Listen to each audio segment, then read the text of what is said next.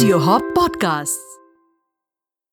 This episode of Fabulous at 50 podcast is brought to you in association with Sirona Hygiene, an award-winning startup best known for its flagship product P-Buddy, India's first female urination device. It is a simple disposable paper device that allows women to stand and pee in dirty and unfriendly toilets. For more female hygiene products, visit thesirona.com.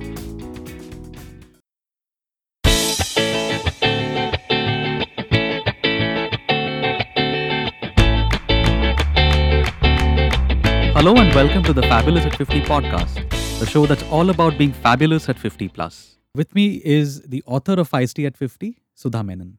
Hi Jaideep, Hi Sudha, how are you? I'm good and you? I'm great, I'm doing great.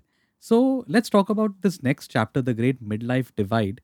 And you've mentioned something in here called the Great Wall of Silence. What's that? Do you have, is your mother around her 50s? A little older, yes.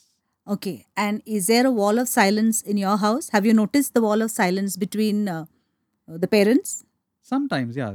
Yeah, They don't so talk that, very much. yes, so that's exactly what I mean by the great wall of silence. So towards the time when men and women or partners or married couples reach their 40s, late 40s and their 50s, is the time the house becomes really quiet and silent.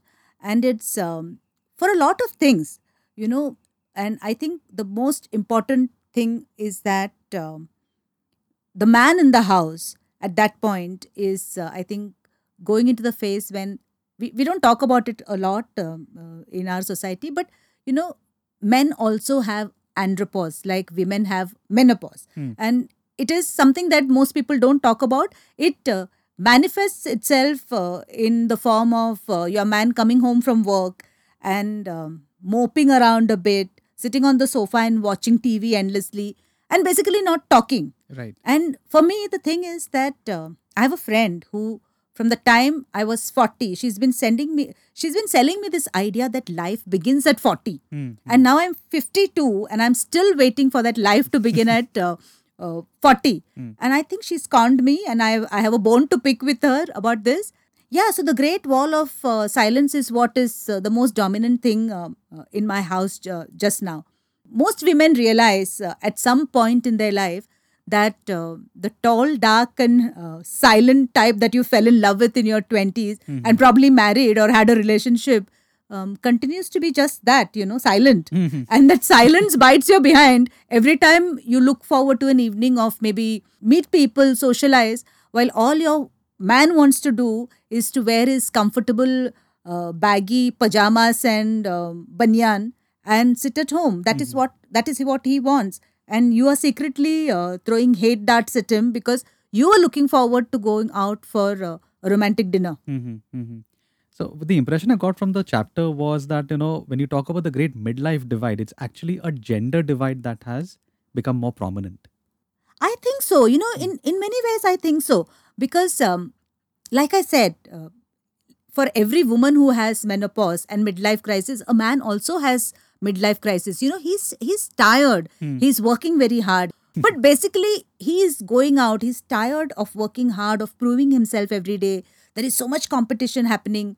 What he is looking forward to is to coming home and being comfortable in his home and just being in a space where he's accepted and nourished and not judged.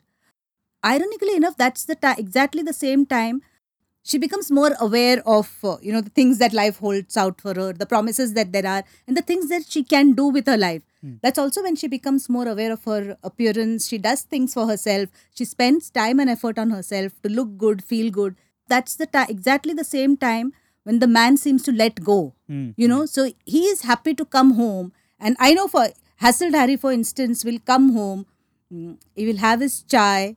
But not before he's gone into the bedroom and gotten into his, I think, what is a 20-year-old pair of pajamas and his favorite white t-shirt. And we have this thing going on. I say, let us not do this. Let us just be nicely dressed even at home.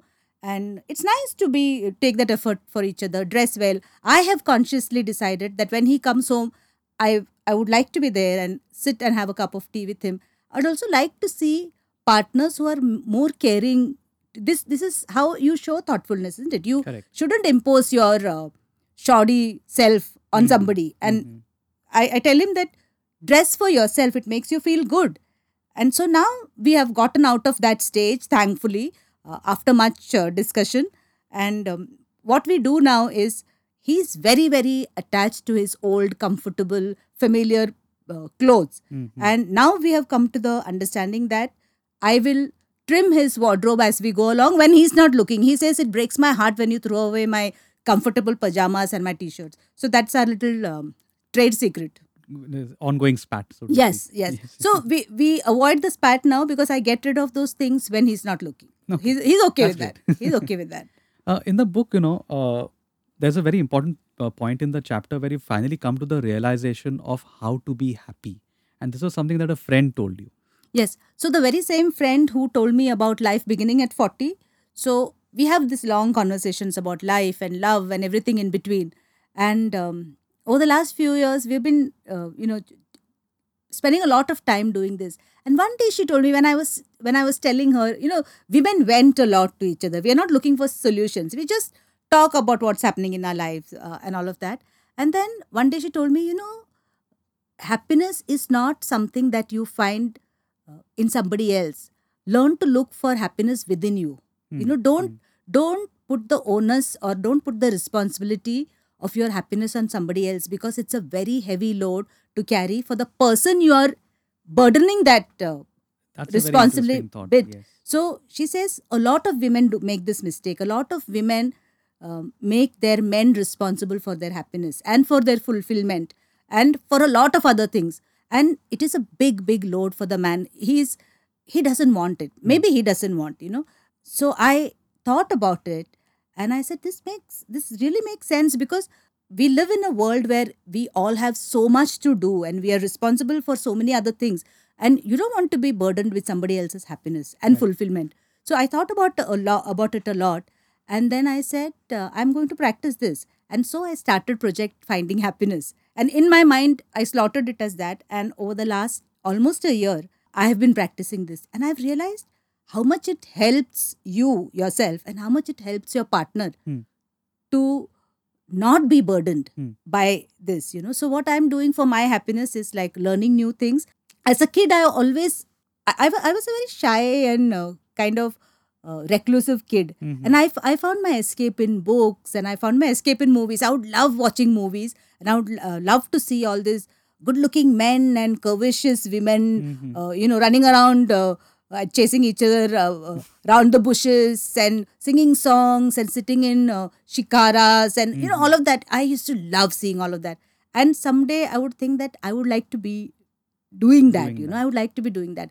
So I've always had this thing that I would one day act in whatever it is, in some way, but I would love to act. And so 6 months ago, I went and joined a theatre group. And there was an entire theatre workshop and I did that. It was just a one-day thing. It was just fun. A lot of people who wanted to act, but it was professionally done, conducted by a professional theatre person. And I just found so much happiness doing that, And also secretly was very, very kicked, because at the end of the day, there was a guy who was making a play and he said, you're doing a great job and I have a small role in this play that's coming up and would you like to do it?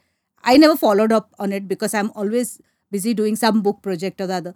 But it gave me that sense of fulfillment and it gave me that feeling that I'm on the right path. I've done other things to find happiness. I have been bonding with my mother. I've been bonding with my sister. I've been spending a lot of time with my friends, and when women get together, we don't always talk about, contrary to what people think, women don't gossip. Women don't only gossip. There is occasional harmless gossip, but mostly we talk about a lot of things. We talk about relationships, we talk about our parents, we talk about our children, we talk about the men in our lives.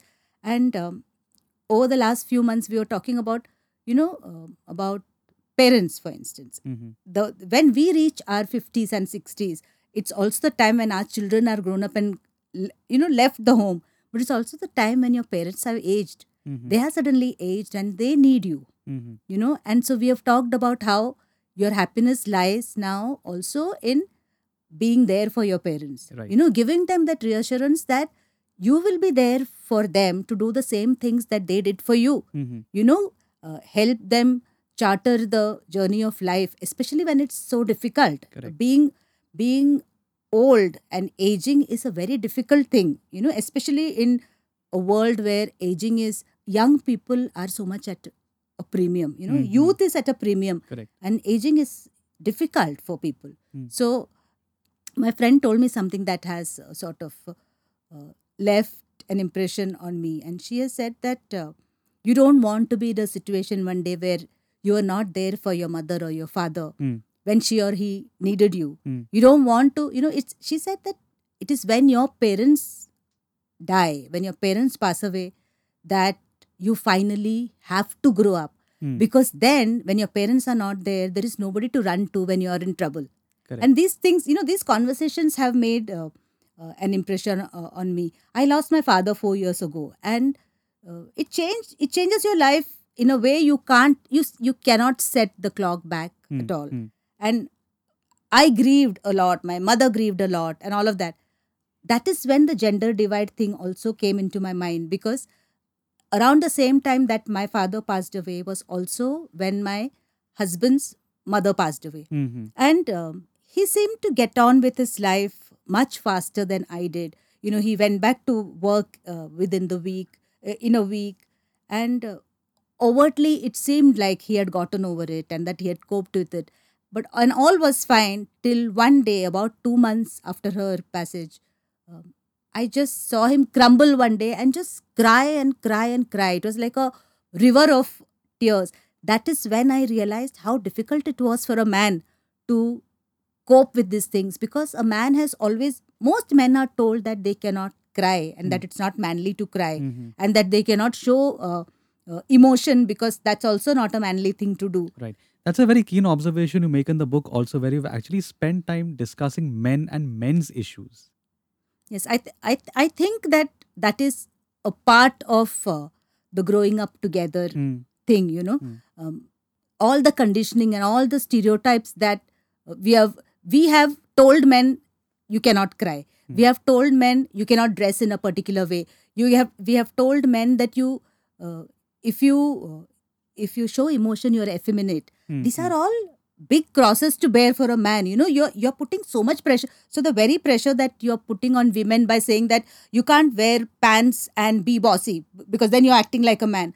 The very same thing works for men, isn't it? We are telling them you can't cry, you can't show emotion, you can't be gentle, you can't be so many things because that will make you effeminate. So I think around the time your great wall of silence happens is also the time where there is an opportunity for you to sit together and understand each other better and find way to grow together, find ways to find joy in your life. So tell our listeners about how you and Hasselt Harry have bridged this divide. So a lot of conversation happened. After my conversations with my friends, I kind of gradually understood how my man was, what was his situation and what is the situation of other men in their 50s and 60s. And we sat down together and we decided that we would do things that gave us shared joy. We realized that this is a journey that has to be shared. We have to figure out how to charter that shared journey together. Correct. And we realized that the way to do it is to have shared interests. So what we do now is we have the occasional, we still haven't come to the stage where we go out for dinner every week. But we do that 2 times a month maybe. We go and meet some friends. If there is a good play in town, we do that. But more than anything else, on an everyday basis, or at least 3 or 4 times a week, we play Scrabble. And it is such a joyous thing because there is no television, because that is the way we avoid talking to each other, because television doesn't need any communication. Right. You just stare at the screen. So now we play Scrabble. We are trying to learn chess together, and we have decided that we will both learn some musical instrument. And we are enjoying this phase of our life. So if I could distill the essence of the chapter, it would be this, that if you want to bridge the great midlife divide, you've got to do it together. We have to, like I said, it's a shared journey. And finding peace together is a much more joyous thing than to do things alone. That's my thing. That's wonderful. Sudha, thank you very much for your insights into this. And we'll be back next week with yet another chapter and yet another episode of Fabulous at 50. Until then, stay feisty and stay fabulous.